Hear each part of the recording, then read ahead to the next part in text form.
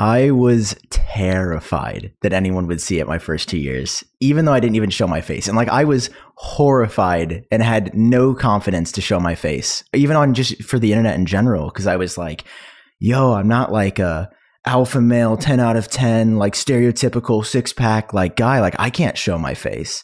And then I was like, well, it's kind of boring if I just kind of have these little phalanges in front of the camera all time. So why don't I show my face? And then in high school, I remember like I hear stories today of kids that are like, TikTok famous, and it's like, the whole high school like knows them, or they're popular in school because of it. And it's not really seen as like a cringe thing, even if the content's kind of out there weird. But like in my school, I think I was at like 25K, 30K by the end of high school. So I guess that was big for like 2016, or bigger than it is considered now, of course.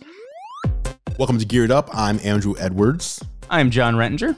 Geared Up is your weekly look at the world of consumer electronics and gadgets. And John, I want to thank you this week for taking time out of your President's Day to join me on this recording. It's true. It is your vacation day. It is the one day per year that you take, and you're deciding to take an hour and spend it here with me. So thank you. It is one of the few, but I couldn't miss a chance to talk to you and talk to our special guest. Okay, this week we have an esteemed guest. Esteemed of high esteem. This man is one of the humblest tech creators out there. And actually, let me back up and just say, I love when this happens. This also happened to me earlier this week. So I followed one of my favorite chefs here in Seattle. He's actually going to be on this season of Top Chef. And he followed me back just as excited about me, saying, hey, I've followed you for a long time. I can't believe you're following me. Like that whole thing where you follow someone who you admire and then they follow you back and instantly like they're fanboying or fangirling over you. That's always like so crazy. So that's what happened with this guest of ours this week. I followed him, been following his work for years, love him. And then he followed me and was surprised that I was following him because he admired me just as equally. Fantastic man, great source for news, especially when it comes to Apple, and also one of the biggest low-key hype beasts out there, Mr. Sam Cole. How are you doing, sir? Oh my God. Is every guest just coated in butter? I feel like my body's just soaked. And I'm here for it, by the way. Thank you guys for having me on. I feel the same way. Hey, so Sam, I've actually been snowed in this week. We've had about, I don't know, it seems like a foot or 18 inches of snow here in the Seattle area. Yeah, that's really impressive. More north of Seattle, so there's more snow dropping out here. And I've been kind of feeling bad about myself because I can't go anywhere. There's so much snow. Not that I really have anywhere to go during a pandemic. But then I saw your Instagram this morning, and it said that where you are, it is 3 degrees. So I want to thank you for putting things in perspective for me, because over here it's a little warmer than 3, and that must be terrible. Is it really not 3 degrees? Because you're more north. I'm in St. Louis. I'm in like the heart of the Midwest. I thought it would be colder where you guys are. Well, not where John is. I was like, geez, guys, I just got back from a walk and I had to take my sweatshirt off because it was too hot. So Sam, before we jump in, let's talk about your content for a minute. So you've been doing Apple content on YouTube for several years now. Yeah. But I'm curious, what attracted you as a high schooler to Apple in particular? Like, you didn't say to yourself, okay, I'm going to do tech videos, or I'm just going to do gaming videos. It wasn't like a general topic. You decided, I am going to focus on Apple content in particular. How'd you come to that conclusion? So I started making videos in March of 2013. And like, I don't know if I've gone into this much detail about this story before, but like I was watching John's videos at the time when he was at Techno Buffalo. I wasn't fortunate enough to discover Andrew at this time yet.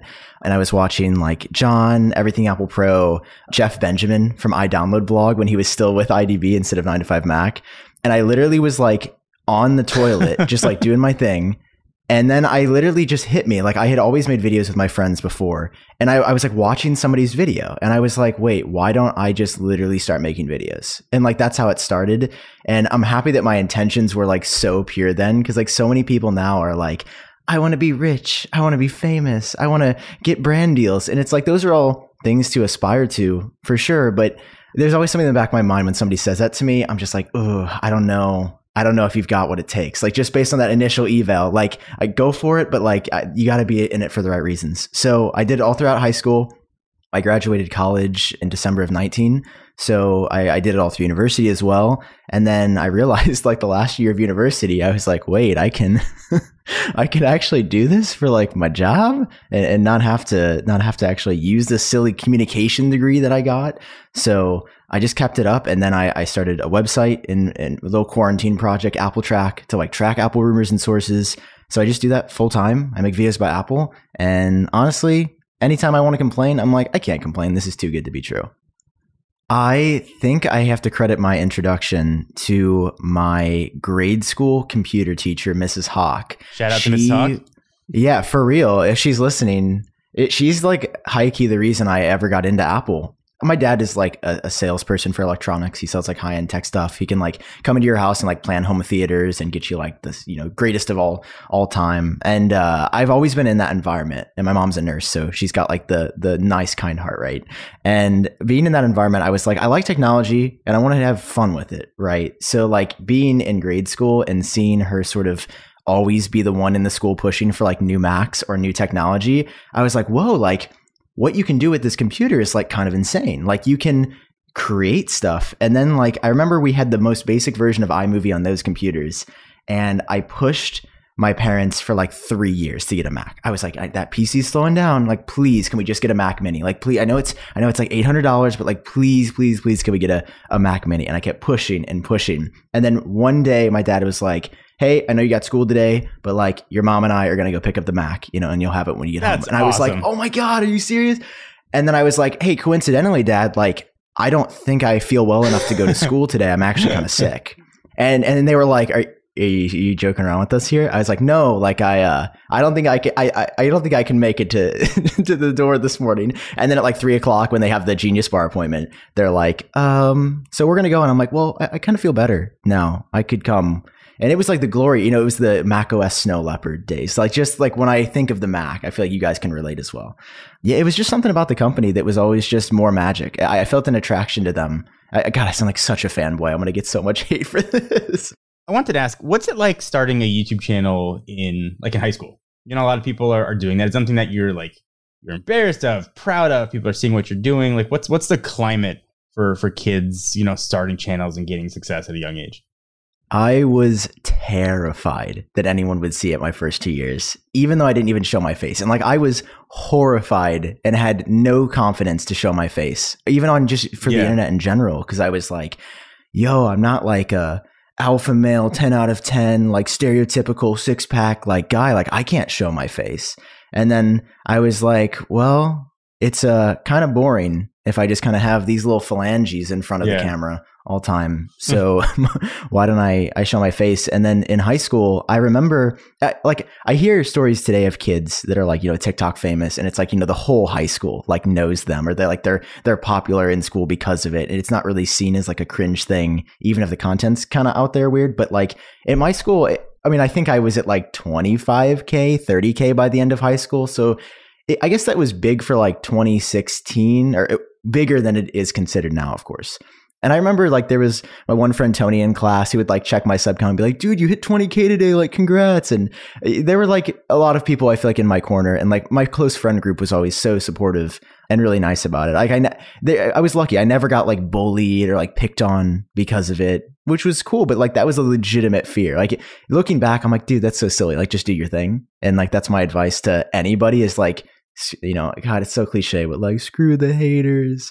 But I was lucky to avoid that, but I also wasn't like popping off in my high school to the point where everybody's like, yo, Sam Cole, like he's insane, bro. Wow. That's incredible. That's incredible.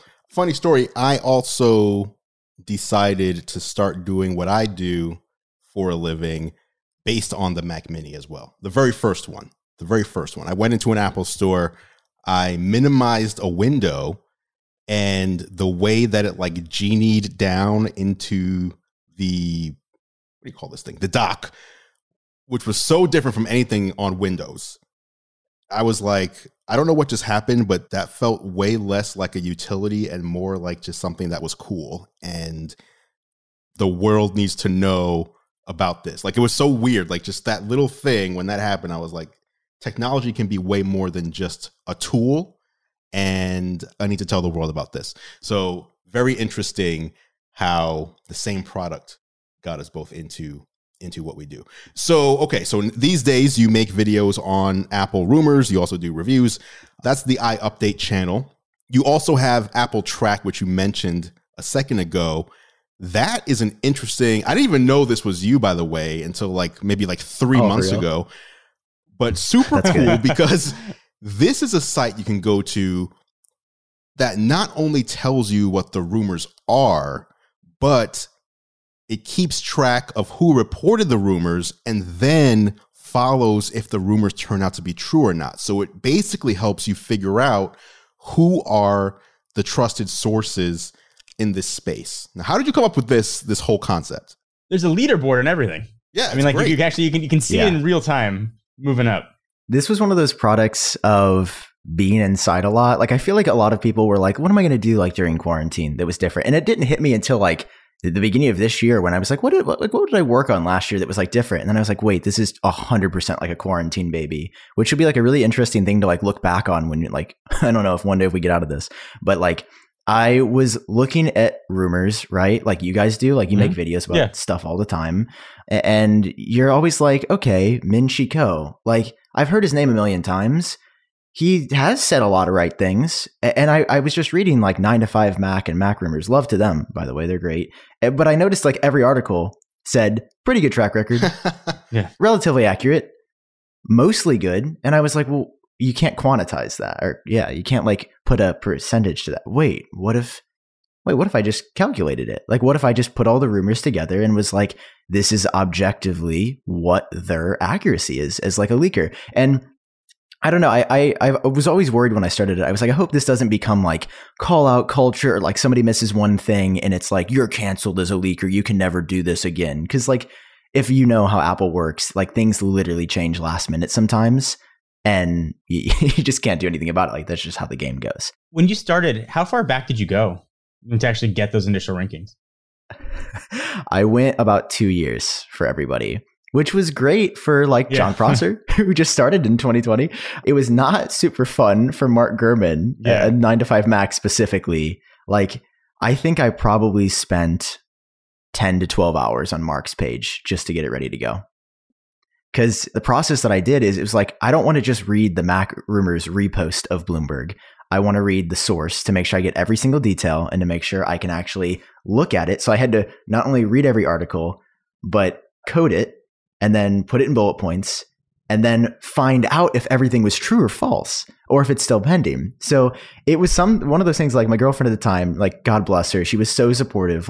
Everything that I was like, babe, I'm almost done with Mac rumors, and she's like, I don't know what that means, but it sounds good. And finally, I finished it, and it was so satisfying. Because it was so time consuming, right? That you'd be like, God, how do you even go through that? But when you saw that percentage, for Mark Gurman's name, and we're like, whoa, he's 90% accurate. I didn't think he was that good. Whoa, that's insane. It was so useful. And I was like, this is going to help the community. And this is going to be so useful for people that talk about this kind of thing. That's awesome. So again, I update on YouTube and appletrack.org if you want to check out those things. So let's jump into some of the news and rumors of the week, which is, we have the perfect guest for this because a lot of these rumors and news are Apple related. Timed perfectly. Yes. Let's jump into iPhone 12s or 13 or whatever the next Apple smartphone is going to be called when it releases later this fall. So I'm just going to go over the headline, if you will, and we can get into some of this stuff. So the next iPhone, the rumors are it will have an always-on display, stronger MagSafe magnets in the rear, portrait video, a different type of matte glass material on the back. That may just be for the Pro model. 120 hertz Pro Motion display, in-display Touch ID, smaller notch, which I don't know how that's a feature, and may be portless, which Mr. John Rettinger, as a reminder to everyone out there, absolutely believes and is hanging his hat on. His whole reputation. Come on. But no, those are the rumors. So let's get it. How does this sound as an update to the current device or the last device? Because not everybody updates on an annual basis, obviously. I mean, listen, what you just ran through is like a check by check of everything people would want to be fixed and improved from the current gen phone. It's we're sorry about the touch bar. We're sorry about the keyboard. We're going to try to make it better moving forward. There's no way that's all going to be in the next phone. It's so many things are too obvious. It'd be so unlike Apple to do it all. And it's not based on any rumors. I don't want to get ranked. It's just based on gut opinion and gut feeling. I will say what's interesting out of all of this is the stronger MagSafe magnets. Not for like, it's great the cable won't fall off, but if that can allow them somehow to do data transfer, whether using the ultra wideband for that, that's interesting. And whether or not the portless phone does actually come this year or one version or it comes in 2022, I think that's something to really watch for. Because I'd imagine where probably the next phone will do data transfer over MagSafe, and then maybe either that generation or the one after will drop the ports. That's an interesting take. I did talk about a few weeks ago, a source of mine revealed to me that the ultra wideband chip is basically going to write it down, Sam. Yeah, go ahead. Yeah, I was just going to say, sorry, Andrew, appletrack.org/Andrew Edwards. Put me on there. That the ultra wideband chip is going to be similar to basically a wireless Thunderbolt connection. Now, I don't know if that's Thunderbolt 1, 2, or 3. I would doubt that it can do 40 gigabits, but it will be much faster than wired connecting with a current Lightning cable, which is USB 2 speeds on the iPhone still, and would also be even faster than USB 3 at that point, if true. So ultra wideband will be a high speed data transfer feature for an upcoming device. But what I wonder is I can't name the last time that I connected my phone, even wired, to do data transfer. Like, it's like, why? What would allowing this, and I'm sure Apple has an answer that we haven't thought of, but what would allowing this, like connecting and getting this fast data transfer, what do we need that for currently? The big answer is encrypted backups. I mean, that's if you want to, a lot of people when they switch phones, they do full encrypted backups, full backups on your computer, diagnostics for Apple, for testing and that kind of stuff. And people still generally just like to back up their stuff on their own computer and have that physical file. Right. You know, not rely on the cloud. God, I didn't even think of that application. That's actually super smart. That sounds like a super Apple feature, the encrypted backups. I was thinking more along the lines of like faster AirDrop. I mean, I know you guys as content creators, like I AirDrop things constantly. And like sometimes when you get on some betas, now it's like unusably slow just because I guess there's like a bug in the way they interface. But just like broadly, like, is that what's happening? I was wondering what was up. Okay, so. I got it. Yeah. Okay, it's you guys too, thank God. Because I was like, I literally watched a 2 megabit file take like 5 minutes to go. And it was rough. But I think like if they start putting this ultra wideband, like that has to be the application. That's got to be like the long-term thing. And if you could like AirDrop instantly, that would also be, that's like one of those things they could show. They could be like, hey, you just shot this 4K Dolby Vision video, HDR. You can send it to your friend in 3 seconds. That's pretty cool. Like that would be something that they could market and actually useful. That would be similar to when they showed Apple Pay. Yeah. Even you can see that, like how they would do that in the keynote. Like that's a very Apple thing. This is the first time, I believe, correct me if I'm wrong, that we've heard of an always-on display for this generation phone. This is sort of a newer rumor. Mm-hmm. I mean, who reported this, by the way? Who is the source? Is this Bloomberg? This is actually Max Weinbach, and it was shared exclusively on Everything Apple Pros channel. What's his rating? Where would you place this? I think he's a 67.1. If I'm looking at it right now, 67.1.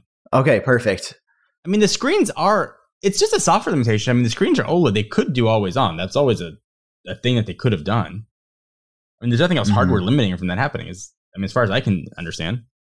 My understanding is that this year, I believe they're going to do the LTPO display, which is the same one that they have in the Apple Watch for variable refresh rate, which will allow them to do 120 hertz more battery efficiently. Because like that was what we heard. This is why it got cut from the 12. It was initially planned for the 12 series, but with 5G and the batteries actually shrinking in size a little bit, they were like, dude, no way. Like people are not going to want to buy these phones, which was the right call. Like as much as I wanted 120 hertz this year, I don't think it would have been a good call for the battery life. And everybody probably would have just ended up turning it off. They could have done 120. The thing with Apple, though, which I think a lot of people forget, they are not just wanting to put a 120 hertz display in a phone. They want to do ProMotion, which means they can go all the way down to 24 or even less, 10 hertz, and then ramp up to 120.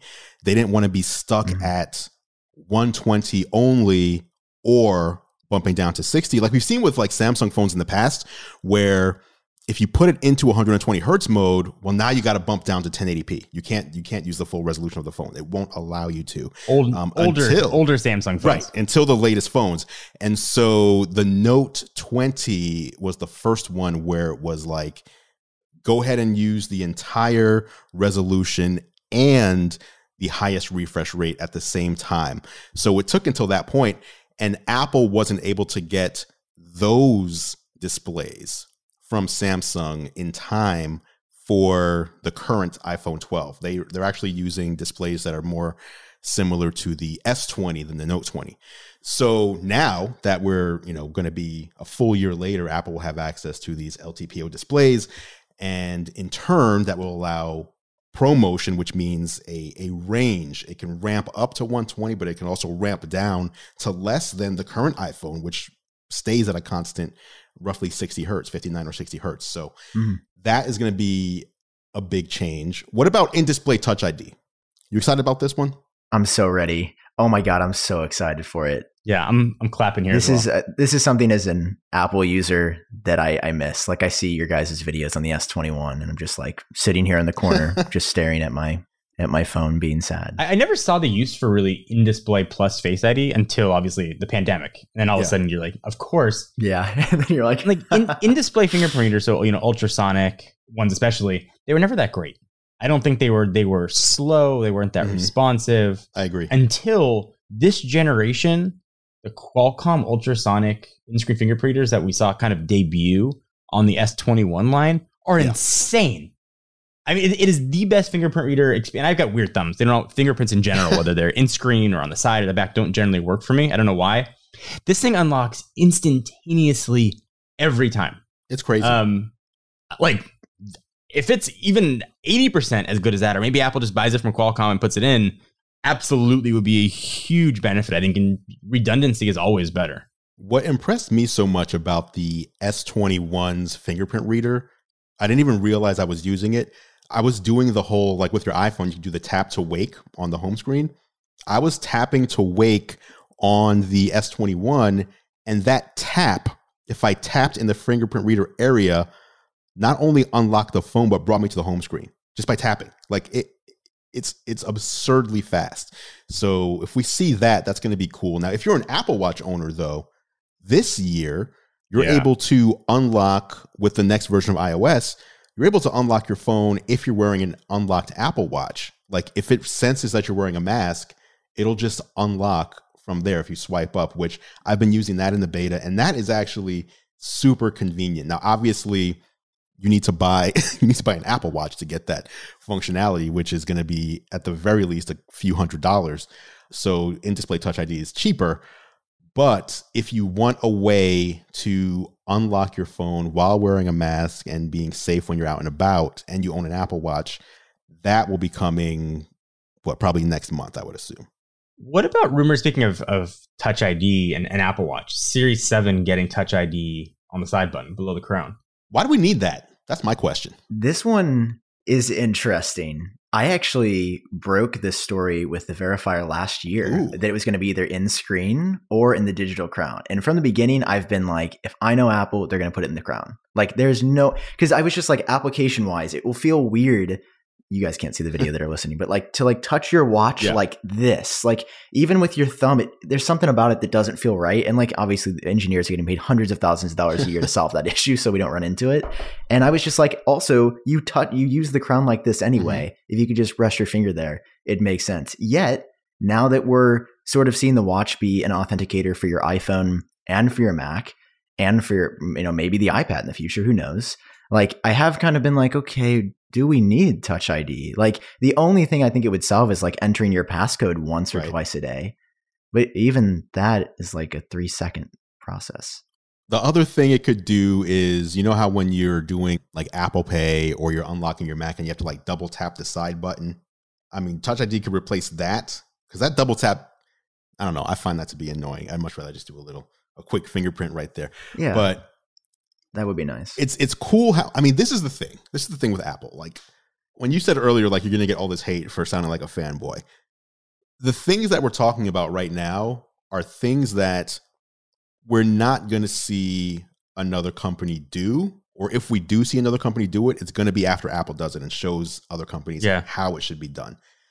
That is one of the things, not even from a fanboy perspective, just that is what makes me enjoy Apple products from the standpoint of someone who just is passionate about consumer electronics. Like I've always been into tech. I've always been into computers, even as a child, because to me, there's like a sort of magic in, last week I was saying how we have this piece of glass and metal that lets me talk face to face with anybody on earth, like no matter where I am, as long as I have a sick. Like that's, to me, I don't take that for granted. That is still amazing. And all these things that Apple's doing now and the rumors of what they're doing in the future, it's like we're in a sci-fi movie in a way sometimes. Like I think we just get used to having all this tech around us, and maybe it's like my age, like knowing like I was around before. I remember when the iPhone was announced, like seeing what we had before. I remember when the internet came out, like to what we have now. To me is like, this is just so incredible. And part of that is an admiration for the minds that come up with this stuff. Like who is sitting in a boardroom coming up with ways that all these different things can interact together in a way that is so simple that almost anyone can use it without even an instruction manual. Like that to me is just so cool. At least once a show, Andrew likes to get existential on us. That's good. It's good. It's a good thought process. This was the moment. This is it. I want to back up though, if I can, just to Touch ID on the watch. And I have a use case for it. And I think it made a lot of sense before the unlock with your watch stuff, right? Like obviously you could see, okay, you put your finger on it, you unlock your computer. That makes sense. Less use case now, with it'll just unlock if your watch is unlocked. But for iMacs, for Mac Minis, for laptops that are used closed and docked, you didn't have access to Touch ID on those computers for purchasing and unlocking. Imagine being able to enable essentially like remote disk drive essentially with your watch, being able to unlock your computer, obviously, but buy things with it just by simply touching, whether it's a crown or below it. At least it's a use case. I mean, that I could see. Beyond that, though, it's hard to stretch to see what Apple could do with it. But I did just want to throw that out there. Yeah. No, that's a really good point. My thinking, the reason like why I'm like, I guess this has to come this year is because I'm like, I don't know what else we're going to get on the Series 7. Like I'm usually pretty like dreamy. I feel like you guys are as well. You're like, oh, this would be so sick. And like the always on display, with the Series 5 was something we'd wanted as Apple Watch users forever. And to this day, like that is the defining feature as to why I buy the more expensive watch. Like I use the always on display constantly. And that was actually the only feature we got that year, by the way, aside from like different like colors, like from a technology Don't forget the compass. We got the compass app, Andrew. My apologies. Yeah. Oh my, yeah. That year was such a weird one. I completely agree. Like it was like, oh, I guess this is it. All right. But like on the Series 7, I'm like, okay, I feel like Touch ID is going to be that thing because you guys have probably seen those rumors about blood glucose monitoring. I do not believe that is coming this year. That technology would be too life-changing. I feel like if it, like I want it to come, don't get me wrong. Like I really hope it comes this year. There's a reason it hasn't been done in like the history of glucose monitoring. And I believe it is certainly going to come soon. I just don't know if 2021 is it. I think it might be next year or the year after. For anybody listening, traditional blood glucose monitoring is done with like actually blood, like pricking your finger and measuring blood. Is that the only way it's ever been done? That's predominantly the way. Effectively. That's been the only way it's been done. My father, my random fact, my dad's an endocrinologist, which is diabetes and that kind of stuff. So I'm no expert, obviously, but I have talked to him about blood glucose monitoring on the Apple Watch just out of interest. The only way to get an accurate reading has been through physical blood. What they're saying is they can actually take a picture, see the color of the blood, and I'm guessing it's the same thing they use for the oxygen monitoring, but somehow be able to tell the sugar in there as well. It's a crazy bit of technology. So I don't know all the medical stuff around blood glucose monitoring, but what I found interesting this week was the report that, and obviously Apple didn't plan this, but that the current Apple Watch has been found to be able to show if you have COVID like up to a week before you might know. Yeah, how like is just it due to the how has it been sensors. doing that? It's something with your heart rate, I'm assuming, and like I mean, it's just the Wow. sensors that they have in there. They didn't build a COVID tracking sensor, but the Yeah. sensors that are built into the watch today, based on what your what your body and what your heart does when you're exposed to this, the Apple Watch is able to make this determination. So it's super interesting to see what just having these sensors on your wrist will be able to do in the future that even Yeah. Apple didn't realize that they might be Absolutely. able to do. Yeah. Yeah, that's I saw that headline as well, Andrew, and I was like, "Whoa, this is." I was like, "All right, where's the app? Like, I want to get it now." Like, I just imagine like a world where you. I mean, I don't want to go too doom scrolly here, but like in a world where maybe another pandemic happens, I don't want to go there. Nobody Yeah. wants to go there, but like, I mean, imagine if Apple like works on this, and then over the next X amount of years, they roll out an app when it starts, getting bad again. And they're like, you will be notified a week before you show symptoms, and like lives that could save. Talk about getting existential. Like, I don't know, the medical features on the Apple Watch always get me in my feels just because like I know it's actually connected to like human life and like people being able to live their lives more full. And that's, I don't know, it's a really beautiful idea. And that's something that Apple, I give them props for a lot, but that is certainly like at the top of my list. Like the Apple Watch is a device that has fundamentally saved people's lives and continues to help people be healthier. Absolutely. I always wonder how, like you said a minute ago, something to the effect of it's too important of a medical feature, right? I feel like things like this, whether it be blood glucose or, diagnosing a sickness, Apple kind of almost shies away from. Like the blood oxygen that we currently have, it's like a toy. Yeah. Like it's not, it's rarely accurate. Yep. Maybe they're like using it almost like in beta to make it work in the next year or two. But these other things are things that you don't want to be wrong about. You don't want to be wrong about someone's blood glucose level or even tell them that something can be diagnosed. And therefore, if they don't get a notification, they just assume they're fine. Or if they do get a notification and it turns out it was false, like there's way more care that has to go into these tech features when it comes to like real health, which like it has to be as accurate as what they're doing with the heart stuff. And I don't know how difficult that is. I will say Apple sidestepping into it. So you mentioned, and I think what you said was very appropriate, right? With their blood oxygen monitoring, there's medical grade, and then there's kind of like entertainment grade, which is sort of what Apple's being. So they're saying, hey, don't use this as your main, but at least use it as an indicator. And, I mentioned my father earlier, but I come from a family with a history of heart disease. And my father, for about 2 months, was in atrial fibrillation.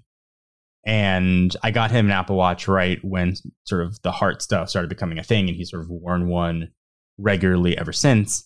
And he was using regularly a medical grade blood oxygen monitor. But he was using his Apple Watch secondarily. Maybe he was out and didn't have it with him. And it was a close indicator of, is there a problem or not a problem? It wasn't necessarily how good is a number, but it was sort of a binary thing, right? Okay. So I think Apple getting into the glucose in that same level, like, hey, it's entertainment, it's not medical grade, use it as an extra indicator, is a really good way to get in there as technology improves. So when I understand there's a certification needs to be done in order to get approved for sort of medical use and have to be sort of tested in advance for a while, and Apple's certainly not going to let their product be tested in advance for a while. But it is really interesting. And I think what Sam said about it being a medical device and saving people's lives is really accurate. And there aren't that many things out there where like people can hate Apple or wherever they want. This is a product that is saving lives. And the fact that now we can do it untethered from an iPhone, I think is amazing. And whatever the future is going to be, whether it's blood glucose, whether it's detecting panic attacks, things like Prosser has hinted at for a while, is amazing. The more sensors, the more utility we have, the more facts we can know about our life, the better. See, now all three of us have gotten into our fields. We did it. It happened to me once a show too. Yeah. I should have said. We did it. Perfect. We did it. Let's move on to the next topic. And I'm actually going to turn this over to Sam. If you can walk us through. There's a rumor. I mean, there's always a rumor of a March event. Apple does not do a March event every year. Sometimes there's an event. Sometimes there's just a press release with products that just come out. Sometimes there's nothing at all. What are we hearing this year for what we may be seeing sometime within the next 6 weeks or so? Well, first of all, I think I'm fairly confident we're going to see a March event. Like a Okay. proper, not like a press release, but like an actual proper event. Just from like the number of things that are supposed to be coming. The first two that I think are pretty much guaranteed. First, the new iPad Pro. We got one last March in 2020. So now it's March 2021. I mean, not that Apple always follows it. Already been a year since that. I know. Was it March Yeah. when the LiDAR one? Yep. The not an update. Yeah, they did the new MacBook Air last year. Unfortunately, those poor people that bought the MacBook Air in March, and then they also did the iPad Pro and the Magic Keyboard as well, which I love that thing. So we're hearing an update to that, which is supposed to have like the big upgrade. I think they're going to market as mini LED on the screen, which will be really, really cool. Like higher contrast. They'll have a name for it, right? They'll have an Apple name for it. I was just going to say, like, nobody's going to call it the Apple Mini. There's no way. And then it's, faster processor. There's some speculation that's like, what if Apple puts an M series in the iPad Pro? That would be crazy. That would be crazy. But I have a feeling they're probably going to stick to the A series for now. Will it be an A15? You think that'll be the debut? No. Ooh, I didn't even way. think about that. The current one is on A13. Like still. Is it? Are you sure? Yeah, it went from A13X to 13Z. Like they didn't even go to 14 yet.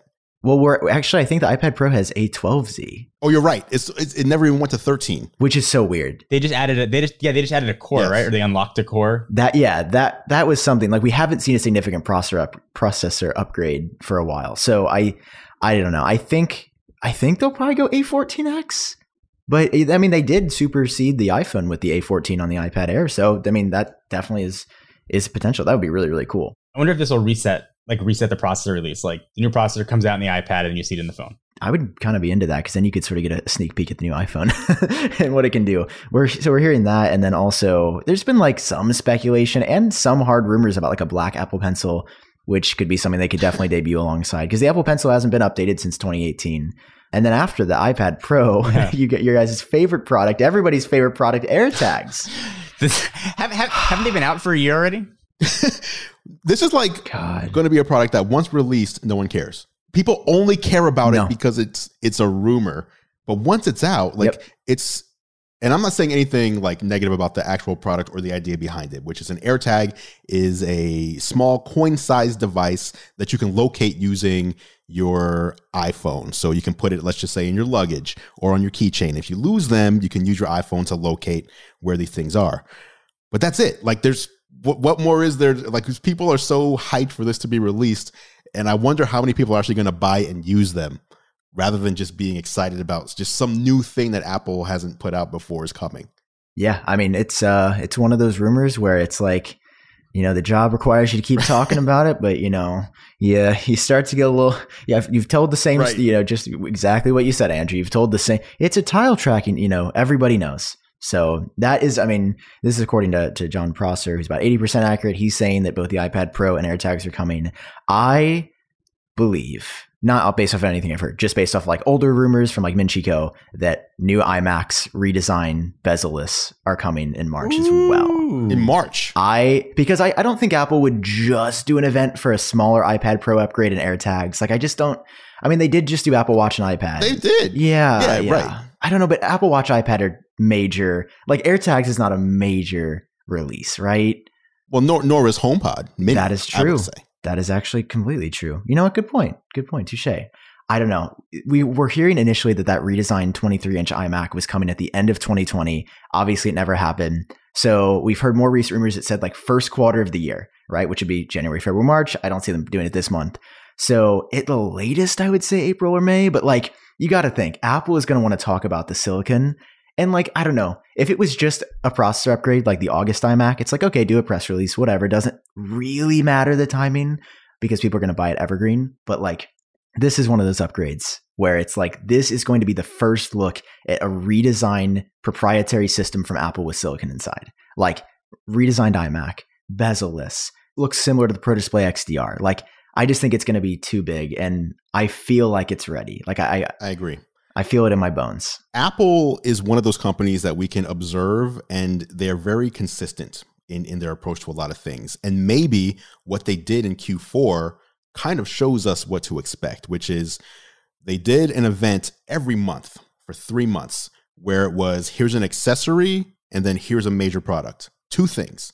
And then next month, here's an accessory, here's a major product. We might see a March and then an April event. Who knows? Where the March event talks about the AirTags and the iPad Pro. And then next month we get a Mac and whatever else we're waiting. You're getting me too excited, Andrew. Just stop talking already. I'm already like 2 events in spring. Oh my God. What are you using, by the way? What's your main Mac right now? Oh my God. So you guys need to talk me out of buying the spec'd out iMac Pro right now, because I know new iMacs are coming. No, don't do that. I know, guys. It's so bad. It's Listen, like 6 years old. So I had a 2017 iMac Pro, and then it got a little bit slow. So I was waiting for the redesigned iMac to come last year. It never came. So when the August iMac refresh happened, I spec'd out just like the silver, standard iMac, the 27-inch 5K Retina. And I got the Sony a7S III recently, and I'm shooting 10-bit, and it's not fast enough. I'm lagging, and it's not unusable, but like I'm getting increasingly frustrated by the day that I can't work as quickly. And I've just been like looking at the Mac Pro and also like the 18-core iMac Pro, and I'm like, I bet this would be faster. I bet I could do but I'm also like, I can't be hypocritical. Killer used deal, I bet. Yeah, used. I mean, how would you feel about yourself if you bought an iMac Pro and then Apple announced the computer that you just talked about 3 weeks later? I'd feel absolutely horrible, and I'd have all regrets in the world, which is why I'm talking myself out of it again. But like, I've been going on the site and I've been looking, and I'm like, oh, I just want something fast. So basically, Apple, please release it in March, because I don't want to waste my money. I do want to update something. Speaking of the March event, so the iPad Air has the A14. Yes. The current generation iPad Pros, the most expensive iPads being sold, are using an A12Z processor. And then can I just backtrack while I'm on iPads for prediction for March? Apple seems to simplify the iPad line and then complicate it, and then simplify it, and then complicate it. We have an Apple Watch SE. We have an iPhone SE. We have an iPad Pro, an iPad Air, an iPad, and iPad Mini. Don't say it. I'm not based on any facts. I'm just saying it makes sense to have an iPad Pro. It makes sense to have an iPad SE. And it makes sense to have an iPad Mini. What about the iPad Air? What about the Air? Maybe that becomes the SE. Otherwise, the line is so convoluted. The Air is more powerful, but it's got a lesser screen. You're like, if people who don't follow this stuff are like, I don't know, what's the best iPad? And they're like, well, what do you want? Is it power? Is it screen? You're like, there's no one that's the best iPad? Yeah, I completely agree, John. It's been like this for years, and they just keep making it worse. And I also think we're getting to a weird spot with I know I'm sure you guys have talked about this. I haven't listened to every episode, but I have listened to most about like the, 12 Pro Max, like 12S Pro Max for like 13 Pro, it works. I don't think it's great. I think quite honestly, when it comes to that stuff, like it only matters like when you place your order. Like once you have it in your possession, who cares what the name is, right? Like once you have it, that's true. It doesn't matter what it's called. It's just when you're making the buying decision. So for me, it doesn't matter anywhere near as much, because once you have it, it's not like you're going to buy anything else. Like, okay, I own this phone. Who cares what it's called? I'm just using it at that point. But at the very least, even if the names are convoluted, you walk into a store, you go online, it's a 12 Pro. Oh yeah, and the Pro Max. At least that I know is the biggest and the best. Like, at least you can understand it, even though it is convoluted. The iPad line is just a disaster for trying to understand what to buy if you don't follow this. You're going to get your kid an iPad for school because they're home, and you're like, I want it's going to last. Bring on a bezel-less Mini. Let me just say that right now. Fair. Just bring on a bezel-less Mini. I feel like the iPad Mini is like the real iPad. It's like the most, it's like just the size, it's just like the best for a pad that's handheld. Like trying to hold a 12.9 inch iPad Pro to like do stuff. No, it's like terrible experience. Don't talk poorly on my 12.9 inch iPad Pro. That is my it's great with the keyboard. It's fantastic with the keyboard. I'm just saying, like holding it in your hand, like clipboard style, like holding it like a baby trying to do stuff is just annoying. Let's move on to our final topic. I'm right in between you guys. Final topic of the show. Moving away from Apple, although there is an Apple twist to this. This is a follow-up to when we had Microsoft and Samsung here. Microsoft is now testing officially with beta testers xCloud game streaming in the browser. So what this means is you have a device, whether it's a iPad, iPhone, PC, or Mac, and it's using the Chromium browser currently. You pair a Bluetooth controller, so an Xbox controller, and you can then play cloud-enabled Game Pass games. You have to have a Game Pass Ultimate subscription, $15 a month, and currently it's in beta only. And as far as resolution goes, it's unlikely that's going to be 4K because the Series X switch over for all of xCloud is not happening until later in 2021. But what I think a lot of people assumed when Apple said, we're not going to allow this in the App Store, that's why we have a browser, developers can just use the browser. I think a lot of us took that to mean, wow, we are never getting this on the iPhone or iPad because how are you going to do this in a browser? That's impossible. Well, apparently Microsoft has made it happen, and we're going to be seeing xCloud in the browser, not just on iOS devices, but also on PCs and Macs. I mean, even can you just clap for technology? I mean, just for the just for the fact, even if you're not a gamer, just clapping for technology, that's a thing that can is absolutely amazing. And Game Pass, I mean, granted, they had a blunder with prices and stuff a couple weeks ago, or maybe, I don't know, could have been 3 months ago. I'm not sure when that happened. That was gold. That was gold. Gold. They had a blunder with gold. It's still that, and paying for Amazon Prime for a year are the things I'm great. I am so take my money. I'm happy to pay it. That's fair. I have not invested. Well, okay, so I have the Series X, but I have never really tried to do any cloud gaming. I know both. Yeah. I think the PS5 offers some cloud gaming as well, right? Am I making that for up? some of the PS Now titles, I believe. Yep. Yeah, that's right.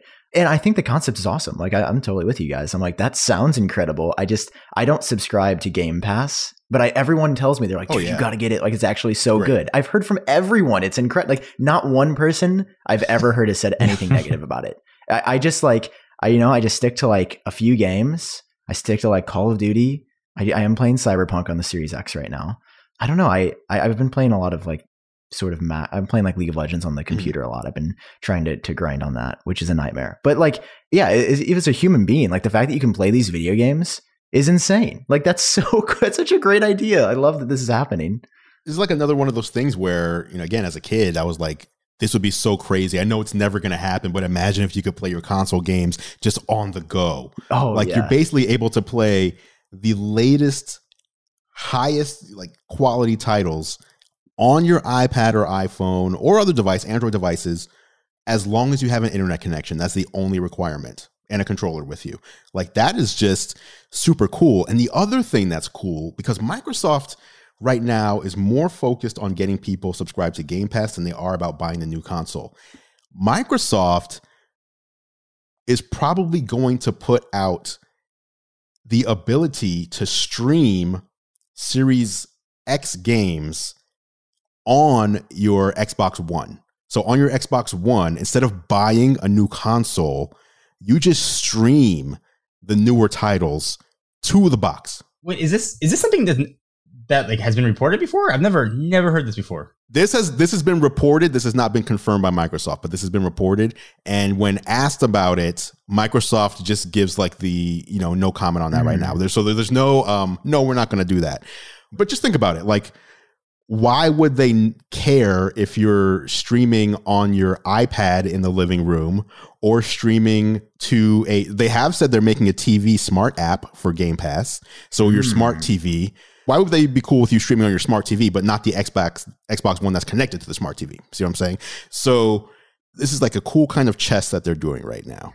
If they can get people subscribed to Game Pass, then console sales all of a sudden are nowhere near as important. If there's 5 million people subscribed to Game Pass and there's 2 million people who've bought a PS5, then Xbox is winning. There were more Xbox customers.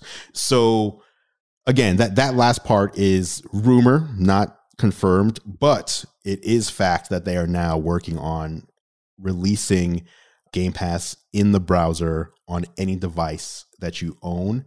Currently in beta, private beta, and public beta should be within the next few weeks. So this is coming fairly soon. Whoa. That is a wild idea that you don't even have to buy the new console to play the games. Right. That sounds like a dystopian future I never thought I would see corporate America venture into. But I guess the subscriptions help with and obviously there's a difference, right? There's a difference between streaming a title and having it local on the best hardware to get the best graphics, the best sound, all that.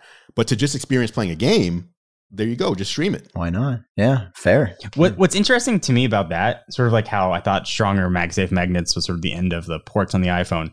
It would seem like that would be the end. The streaming service from Microsoft would be the end of physical consoles. I mean, they're no longer necessary to the gaming experience. They did say, when asked directly, they did say this is the Xbox Series X is not the last console generation. They are still working on future consoles. Don't they have to say that though? I mean, I feel like even if they weren't, like they kind of have. Well, to. they could always do the we have nothing to announce at this time about future products, which everybody says, but they did specifically say like, no, there is more hardware consoles coming in the future. So we'll see what that means though. Who knows? Maybe it's just like an Apple TV style box and you just stream to that. But there you go. That was our show. Sam, thank you so much for taking time out of your day to join us to talk Apple and everything else. Let people know real quick where they can find you on your various platforms, including your new podcast, by the way. Yeah. I was going to say, I don't know if there's a conflict of interest if I bring up my Genius Bar podcast that I started with. We're all friends.